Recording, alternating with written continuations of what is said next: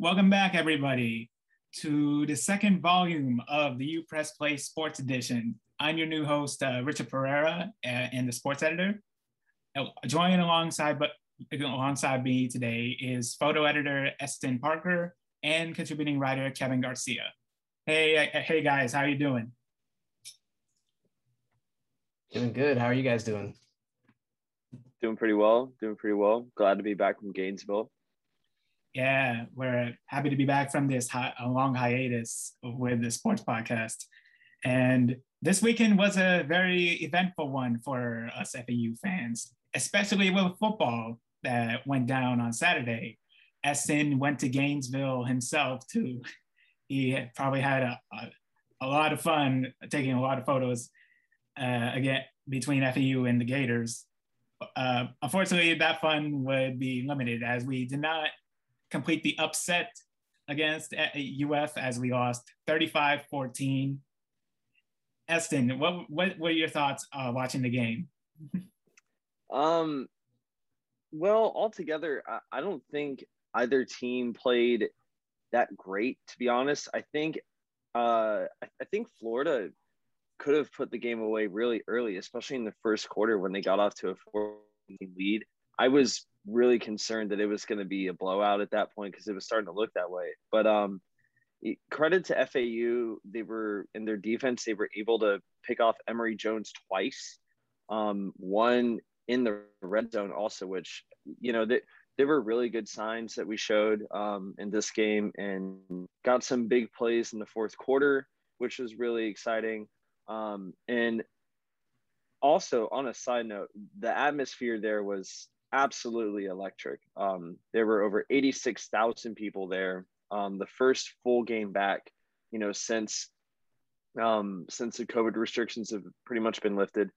And it was not only an unforgettable night for me, but I think for the players also to be in that environment. I think that type of experience will help them into the as we go further into the season, especially when they're playing some big away games. So, but altogether, I think that while FAU lost and they didn't play exceptionally well, I mean, giving up 6 sacks is not a good start.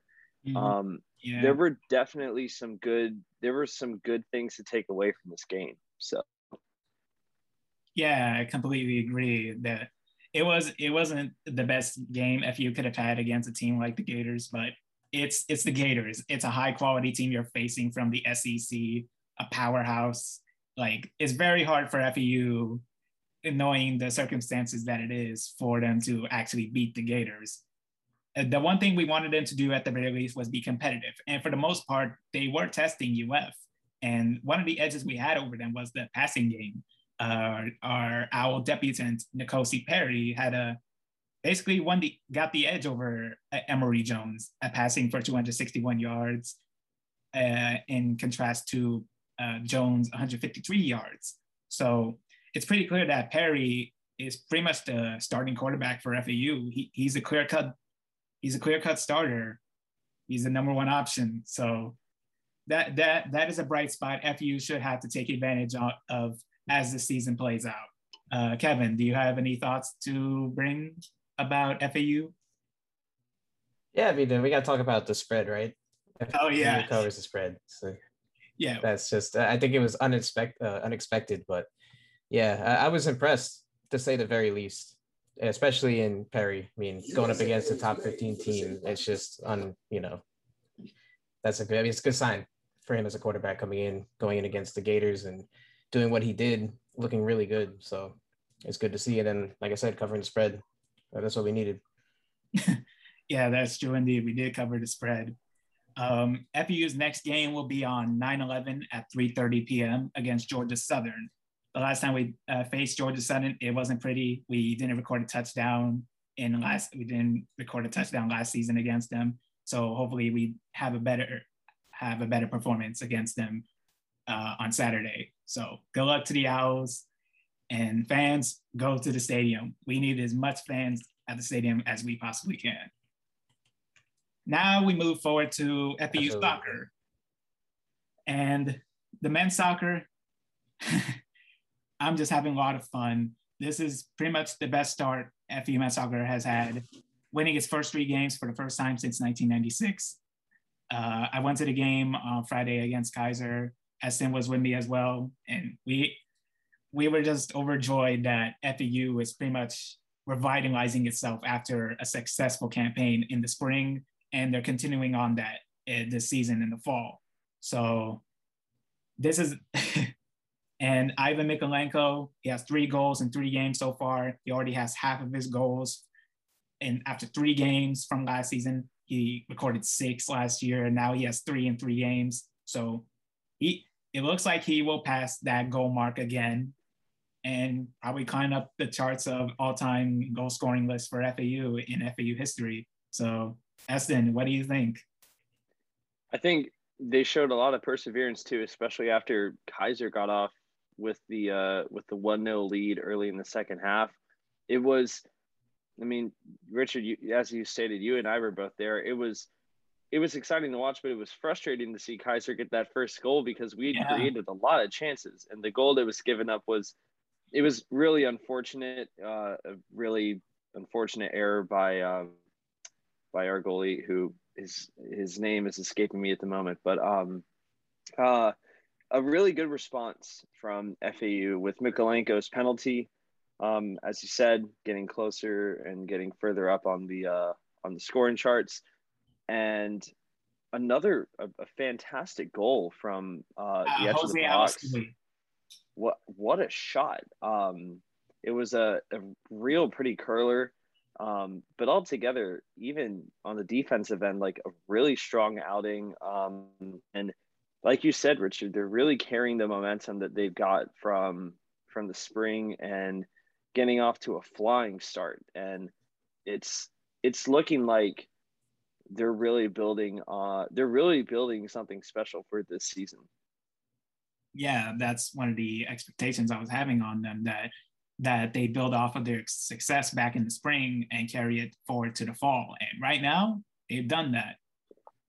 FAU's next game will be on Thursday against the University of Texas Rio Grande Valley, or abbreviated UTRGV, on Thursday at 7. So if they can go 4-0, which has been a long time since they've had a record like that, if they even had a record like that in history. So they just got to keep it up. They got to keep it up, stay undefeated as long as they possibly can, and carry that momentum into conference play, which will be absolutely crucial if they want to go further past the conference tournament. Next up is women's soccer, and their most recent games, they suffered a 1-0 overtime loss to Murray State on Friday, but they were able to bounce back with a 2-0 victory over Troy University on Sunday. So right now their record is 2 wins, 3 losses, and a draw. So while it's a slight improvement from last season, they still gotta curse some growing pains to take care of. They're pretty much having an up and down season. So Eston, what are you thinking of what FAU women's soccer must do to improve? I think you really nailed it. They've been really up and down so far, and they need to build some sort of consistency, whether it's at the attacking end with the combination of I think it's Bria Jones and our number 9, who, again, her name is escaping me at the moment, but we've had moments where we just don't seem to control the ball very well. And again, we've had flashes of excellence in playing really well. I mean, that initial game against Oakland that was a complete performance by us. And showed that even some of the younger players like Kaylin Johnston coming in as a freshman and stepping up, getting a goal, like there's talent there, but that consistency it's got to start coming through. But I think getting that win against Troy was a good response, especially after losing in overtime at home on Friday night. So hopefully they can build off of that win and maintain some success, especially as we get into conference play. Kevin, any thoughts to build off of what we said? I gotta be honest, I don't really follow soccer that closely. It's But, okay. I mean, It's okay. It's hard when the coverage is limited. It's hard to know about it, but yeah, every men's and women's soccer, it's pretty clear that one is having a lot of success while the other is having ups and downs. But hey, um, that's how it is, and we're just hoping for the best as the season goes forward. Women's soccer's next game is on I forget. I'm pretty sure. Thursday against the University of South Florida, USF on Thursday at 7. So on the road. So, and the last game they had against USF, it was a 3-0 defeat. And me and Eston were there as well. It was just a dominant defensive performance on USF's part. So FAU should look to bounce back from that and try to get a draw at the very least, or pull off an upset victory over the Bulls. So good luck to them. And before we finish our section for FE Sports, I want to give a shout out to the volleyball team, FE Women's Volleyball. They started the season 5-1. They are currently on a 4-game winning streak. So congrats for them, and they keep up the pace, keep up the momentum, and keep on winning. Now, the NFL. Week 1 is on the way on Thursday. The first game of the season will be the Bucs and the Cowboys, the reigning Super Bowl champions and the team that is looking to revitalize themselves. So, what are our expectations going into this NFL season? Honestly, I think if we're going to make general predictions here, especially with this first game, I'm really interested to see how Dak Prescott will play, because he hasn't played since since he sustained his injury. He hasn't played all preseason. He's been dealing with a new injury. I believe it's with his shoulder. And the Cowboys are, to me, kind of an enigma, because they really struggled. They've been struggling without Dak, but at the same time, they still have Ezekiel Elliott. They have CeeDee Lamb. They have a lot of playmakers on that team. But where they go, I think a lot of it depends on the health of Dak Prescott. But the Buccaneers, I mean, what else can be said? They were the first team in the Super Bowl era to return all 22 of their starters, and unprecedented. And it's scary to think that they've improved. I see Tampa getting an opening win, but for a general prediction, there's the Chiefs they're probably going to be extremely good again, if not favorites in the AFC. And I guess behind them, you got to put Buffalo. And not it, I don't know in either conference who's going to be able to realistically challenge both the Buccaneers and the Chiefs. It's almost like they're your top, like there's your top two teams, and then there's that tier where they're really good, but they're not at that just exceptional level yet. Yeah, that's fair. I think the age-old question too is like, how much longer does Tom Brady have left? He's what, 44 now, and he's still going at an MVP level. It's unbelievable. Yeah, Brady's just immortal, and that's the power of Brady. Everybody stays on the team for next season, trying to repeat. That's just the power he has as a quarterback. Everybody just wants to stay with him. That's all there is to it. And the Bucs, they really pulled it through this offseason. And I do see them as a possible Super Bowl favorite. The teams even though I'm a Patriots fan, I'm not expecting much from them. I think this will be a rebuilding period, and we have a rookie quarterback in Mac Jones. Best of luck to him, but I'm pretty sure the Patriots will still be rebuilding. They could be in the playoffs, but I don't see them going far. The teams I do expect to improve a lot on are the Miami Dolphins and the Cleveland Browns. Miami has a lot to prove with Tua in his second year at the quarterback position. He has impressed a lot his rookie year, but there were some flaws that needed to be edged out for this offseason. And I'm hoping that I support Miami in trying to make the playoffs.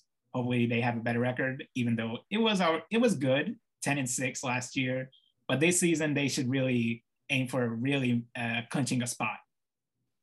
And for the Browns, they went as far as they could. They impressed me. They beat the Steelers in the wild card and got to the divisional round, but they just couldn't go further than that. With a fully healthy team, I'm pretty sure they can become a possible dark horse to be a Super Bowl favorite should they go further than they did last year. You know, I was going to bring up the Patriots, and it's even better that you're a Patriots fan. But where do you see them, like, record-wise? Because I was thinking, like, yes, you say it's rebuilding, but they went out and they spent a lot of money in free agency. They brought in a lot of talent. We'll see if Gilmore comes back, but Mac Jones is a quarterback. Obviously, Cam Newton's been cut. What do you think? What do you foresee as, like, an overview by the time the season ends? Where do you see them? Record-wise, I see, since it's 17 games this year, I'm thinking 9-8 or 10-7. Okay, that's fair. So we could have 3 playoff teams coming out of the AFC East. It could happen. It's not likely, but it could happen. Hey, if the division leader, regardless of the record, continues making the playoffs, anything can happen in the NFL. And Tom Brady is the definition of anything can happen as long as he is on a Super Bowl winning team. Yeah, that's so true, honestly. Eston, anything to add though? Especially being a huge Dolphins fan, I'm really excited to see how Tua will improve this season, assuming he will. I am very much a fan of Tua, and I'm really interested to see how he'll do with what should be an improved receiving core, adding Jalen Waddle in the draft and getting Will Fuller on the outside. The amount of speed that the Dolphins have at that position it's kind of overwhelming to think about as a fan. I mean, you have guys like Jakeem Grant, who has Tyreek Hill level speed. He just doesn't have the same. He's not as good as a receiver as Tyreek Hill, but when he has the ball in his hands, he's quite an electric player. And Albert Wilson, who, when he played in 2018 and 2019, led the NFL in yards after catch. So the Dolphins have a lot of guys that can make, defensive players miss their tackles. But it's also a matter of Tua being able to have the time to throw the ball, because there's a lot of new players at the offensive line position for the Dolphins. And I'm personally not very concerned about the defense. Keeping Xavier Howard was extremely important. But I think this should be an improved year, and the AFC East should be extremely competitive. Yeah. Well, except for that team in New York, but yeah, we don't acknowledge them. I'm a fan of the real New York team. So, the Giants. Yes. Yeah. All right. They have been suffering for many years. Let's just lay it off them for now. But yeah, they're not going to do anything in the AFC East. No. Now we move forward to Major League Baseball.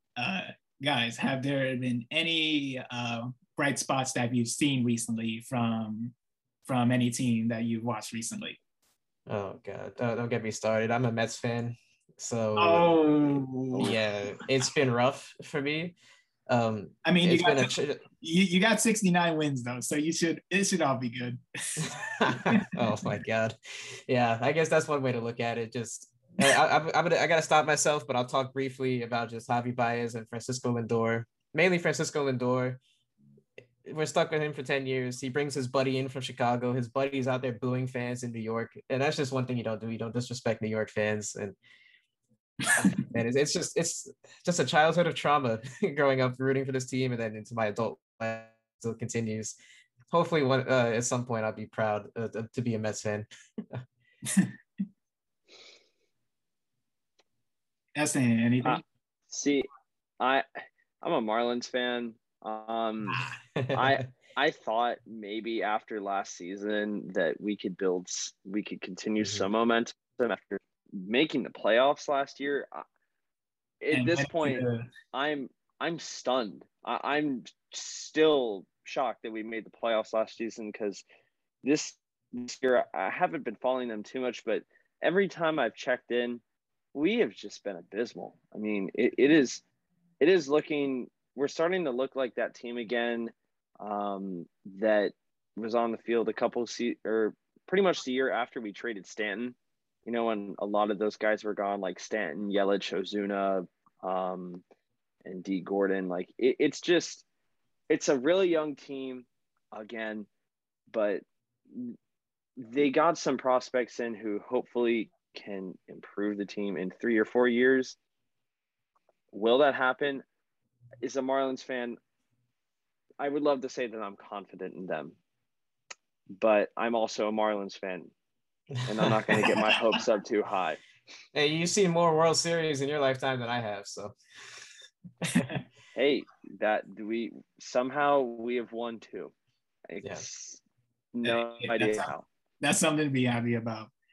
For my Red Sox, they're pretty much middle of the pack, but it looks like Tampa Bay is looking like a possible World Series favorite. Yep. It's hard to beat a team like the Tampa Bay Rays. Didn't they win the World Series last season? They did. They lost to the Dodgers in the World Series. Oh, yeah. Thanks for jogging my memory. But yeah, Tampa Bay, they're a likely finalist. Like, if Boston can really catch up with a team like that, they really need to keep retooling. And same for the Marlins, same for the Mets. They just gotta keep retooling to really be much better than they are right now. Yeah, now, I feel like when it comes to baseball, oh, go ahead. Sorry. Oh, yeah, keep going.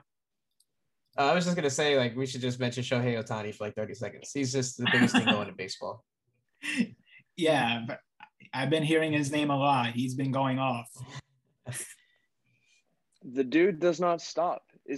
He's incredible. Close to 50 home runs, isn't he? At this point, yeah.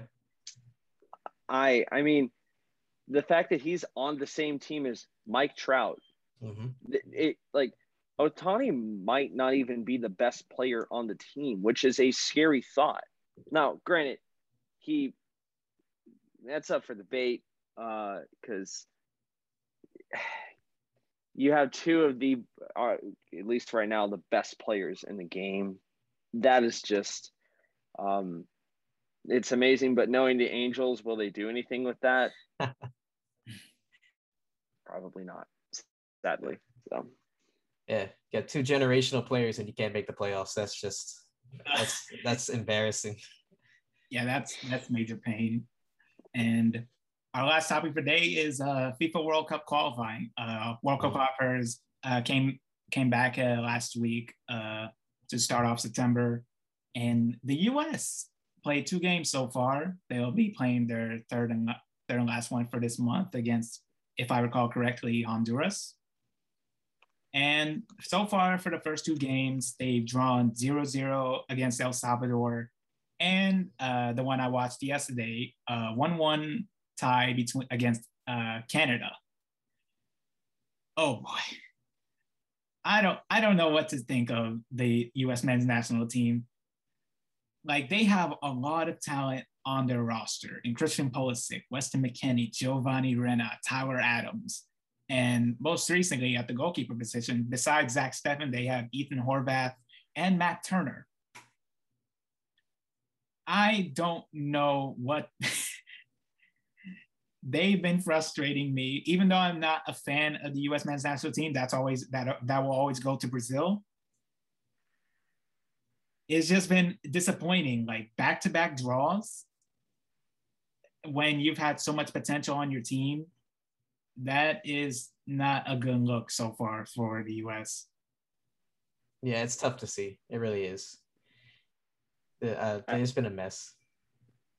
I think getting a point at where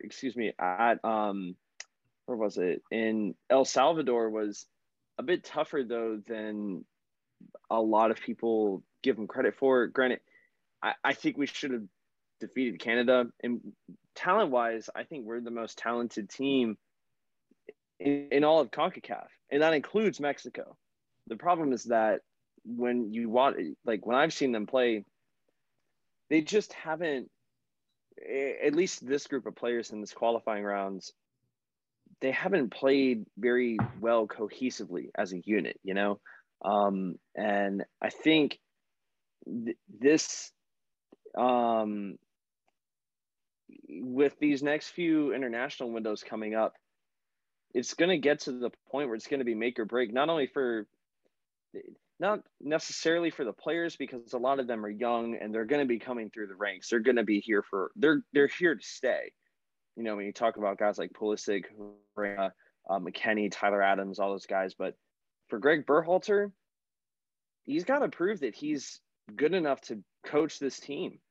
I mean, I would not be surprised if we go into the third or fourth round of qualifying, and if we're not, you know, I don't want to say assured a spot, but if we are not playing as we should be, I think his job could be on the line for sure, and they might look for what a lot of people would probably consider a higher quality coach. So I hope it doesn't get to that point, because I don't think the men's team doesn't need we don't need any more instability than we've had. But I think going into the next round after this game against Honduras, when we face Jamaica, Panama, and Costa Rica, I think those will be really important, because we'll probably bring in a very similar team, and they'll hopefully be able to play more as a unit rather than really good individually. Yeah, it's all a matter of playing with actual team chemistry, and not just playing like solo, like they're a group of individuals, as you said. Like, they just need to gel. Like, their group of players are talented. Make no mistake about it. They have a talented group of players that can really set the bar high for the future of U.S. soccer. But if back-to-back draws is all they can manage, not scoring any goals against El Salvador, well, credit to El Salvador, really, by keeping the U.S. scoreless. And then there's Canada, who has a world-class player in Alphonso Davies, who was probably one of the best left backs in his position. So the U.S. has to make their mark, because if they don't make a mark in this World Cup qualifying cycle, like, what is their identity? Or like, what is a signature play style that teams will have to be scared of? If no team is scared of the U.S., what point is there in having this group of players play every game from here on out? What they need is an identity. And right now, that identity isn't there yet. Kevin, is there anything you want to comment about U.S. soccer before we go? Well, I don't really follow the FIFA World Cup. I was looking forward to watching Argentina. I do support them. I'll comment on that.